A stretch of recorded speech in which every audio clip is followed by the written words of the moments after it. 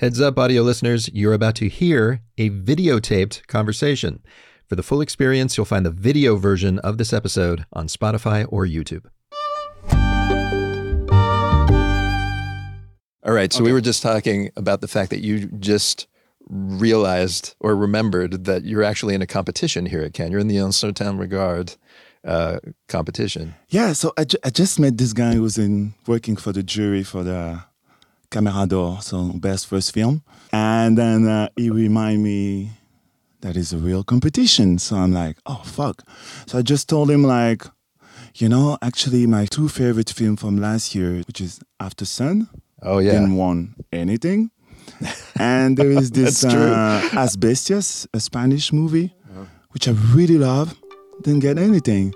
So I was like, what does that mean? Well, maybe you shouldn't win. Yeah. I don't know. It's always... That is writer-director Baloji, and you just witnessed a rare moment of him at a loss for words. Born in the Republic of the Congo, he moved to Belgium as a kid, where he became a rap star. And just like his music, his movies have a lot to say. Case in point, the film he premiered at Cannes called OMEN, which starts out as the story of a Belgian named Coffee. He travels back to Africa to get his family's blessing on his marriage. But soon the movie turns into something wilder and deeper, a feverish vision of a society that sees demons everywhere and of outsiders banding together to change that. I'm Rico Galliano. This is the Movie Podcast. Welcome back to our special season of conversations from the 2023 Cannes Film Festival.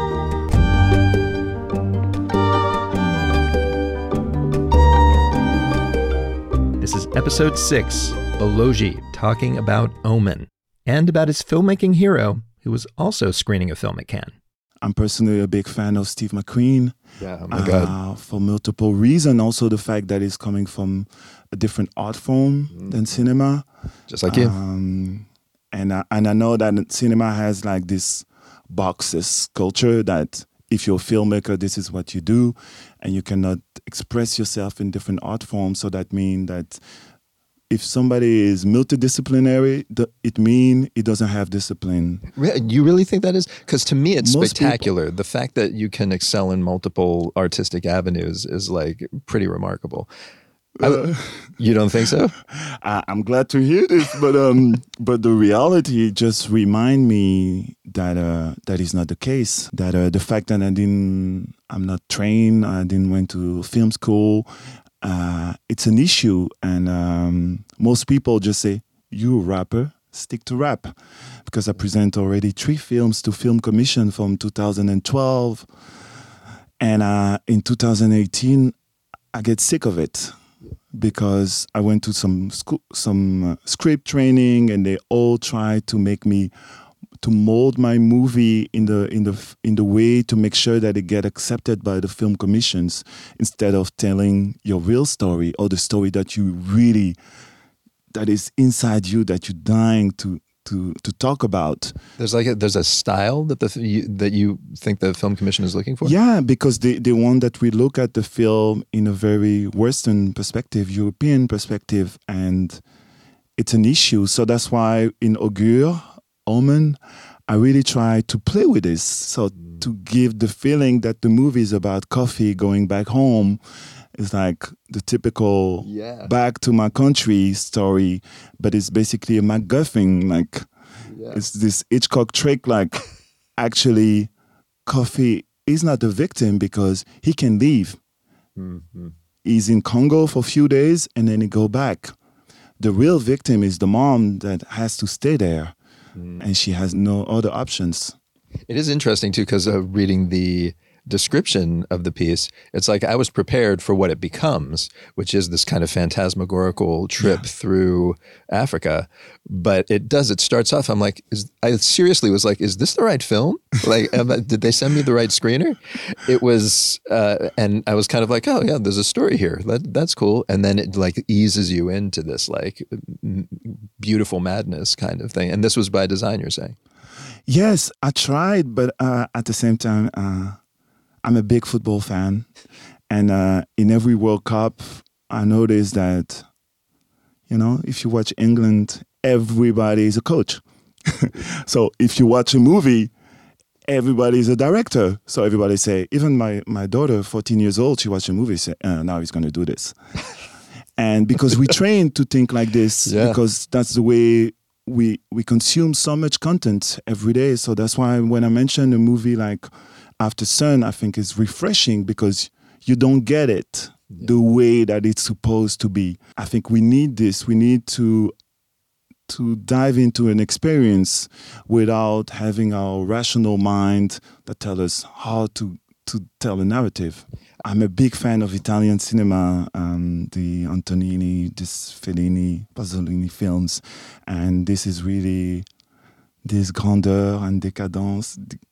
Yeah, it's just you have the big frame and the very small one, like the big story and the small one at the same time. Yeah, I just love when the narrative is just as complex as we are as human beings.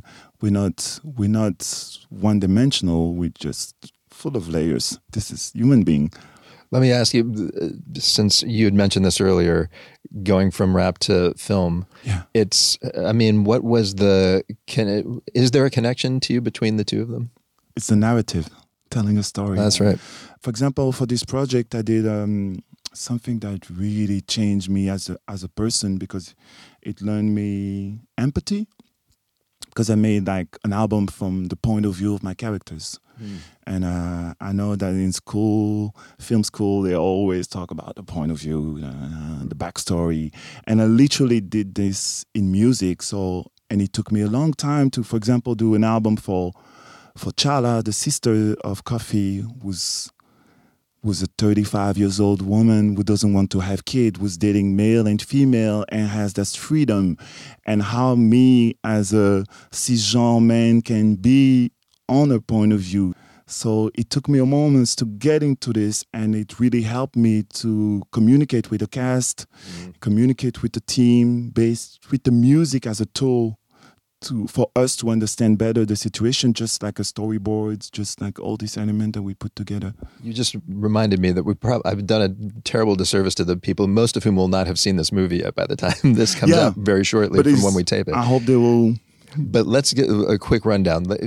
Very briefly, you've kind of gotten the idea across. It's a coming home movie, but give us the details. What's the film about, so to speak? So the movie it's a 4 different point of view films about characters considered as sorcerer and witches in this African landscape and how they help each other to fight against this patriarchal structure, this misogynist structure.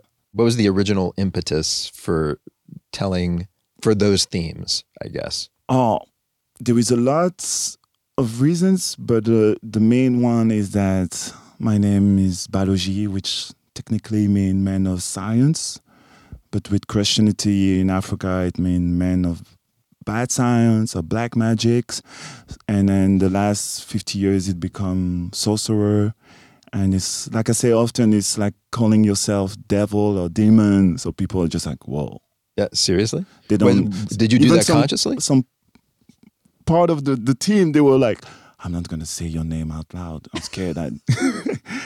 Or you go to the radio, they don't dare to say my name. Like, for example, I just received a message from the Congolese government people that coming to Cannes, and they don't dare to say my name. So they're like, Mr. Cheney. So they're like, no, that's not my name. My name is Baloji. You can say it. You don't curse yourself saying it. So this is something that I have in me to be considered as connected to bad force, and which is not the case. And it's interesting to navigate how our society is built on this. You made a movie called Zombies. Yes. Short, music filled. It's beautiful. Right now, like in this moment, I'm trying to find what the connection is between the two, because I feel like there might be. I know visually, I feel like there's a connection. There is. But what do you think thematically? Because for those who don't know, it's about it's kind of more of a short and more of kind of impressionistic, but it's kind of about people who are like stuck in the social media world in a way that are and walking around like zombies. But I mean, the idea of zombies, this movie is about witches. There's something like the idea of curses and like evil.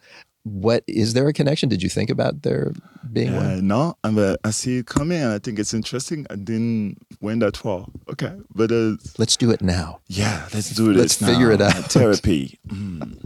So I do kind of feel like this is weird therapy. So you obsessed with horror film? No, not at all. Actually, is that true? It's a genre that I don't really like. And yet, you're dealing with the I supernatural. think for me, a horror film that I like is Ari Aster. Right. That's for me something that I'm like, wow, this is spectacular. It's psychological and kind of. That's where it stops. Really quickly, I wanted to ask you, because we just completed a season about music and movies. Okay. Specifically needle drops in movies. Okay. And kind of like really going deep on some of them. And only on movie. That's really okay. Hell yeah. But you being a musician, it just suddenly occurs to me that I should ask you, like, what is like off the top of your head, like the greatest needle drop in movies, or like at least the one that comes to mind, one that excited you.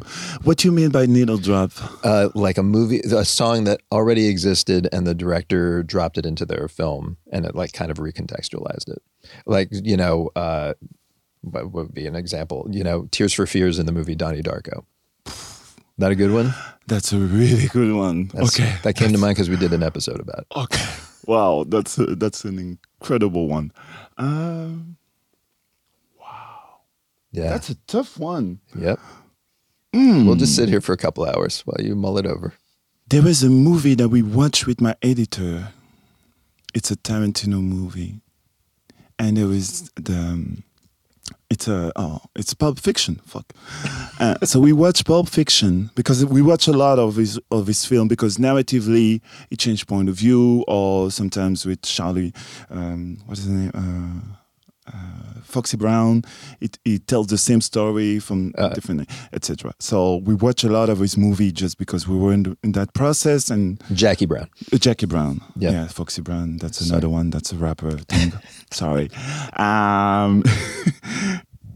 And I think this scene when Thurman is dancing with Travolta. Oh, Uma Thurman's dancing with him. What is it? Don't you know you never can tell? Is that what? C'est la vie, say the old folks. Don't you know you never can. You sang it. This scene is incredible because I think if you do this in 23, you make it super short, like 25 seconds. And dude, don't care. It just let you play the whole song, even the moment that is a little bit weak. That they don't really know how to dance and they're doing some weird things. And just to see it now, I was like, oh shit, I didn't remember that scene like this. Because of course you get the move, what you do all these things. And that's the thing that stand out. Yeah. But the scene is really like, whoa. Yeah, and to pick that song, there's a million songs that you could drop there. It's a dance competition scene. They could play anything. Somehow that song works. Why does that song work? And it creates something special into this film, and I love that. Yeah. Sometimes I think like one day I would love to do a musical. Yeah. Well, really, I'm surprised you didn't start with a musical because you're a musician. Yeah, but just because the industry will be like, oh, of course, a musician doing. But I think when it's done like Lars von Trier, and it goes somewhere else. Dancer in the Dark. Yeah. Yeah, it's magical. What is your next project? I guess would be my next thing, because you could be a rap album. It could be. So I'm doing the albums. I'm doing like a exhibition project with all the costumes of the film and the photographs we did. And then I'm working on a short film called Black Dahlia. Okay. It's about, again, feminism, about a group of women living into their own society, and most of my focus is on my second feature film. Why the focus on female characters, I wonder? Because the same way I think racism is a white people problem, I think feminism is a man issue, because it doesn't help us neither we have to understand that there is something wrong with the way that our society is structured as a male-oriented structure. So it's important that we change it as men. I think it has to come from us.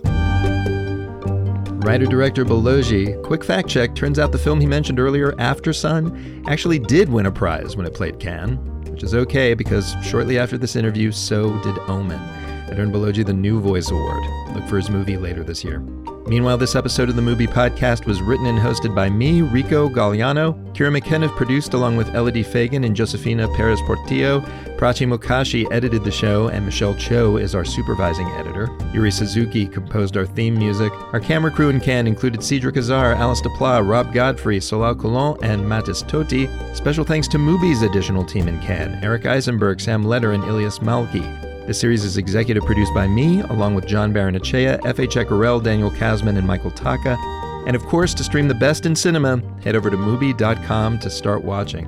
Next episode, the hilarious and provocative Joanna Arnau. And by the way, if Baloji looks like he's towering over me in this video, that's because he was.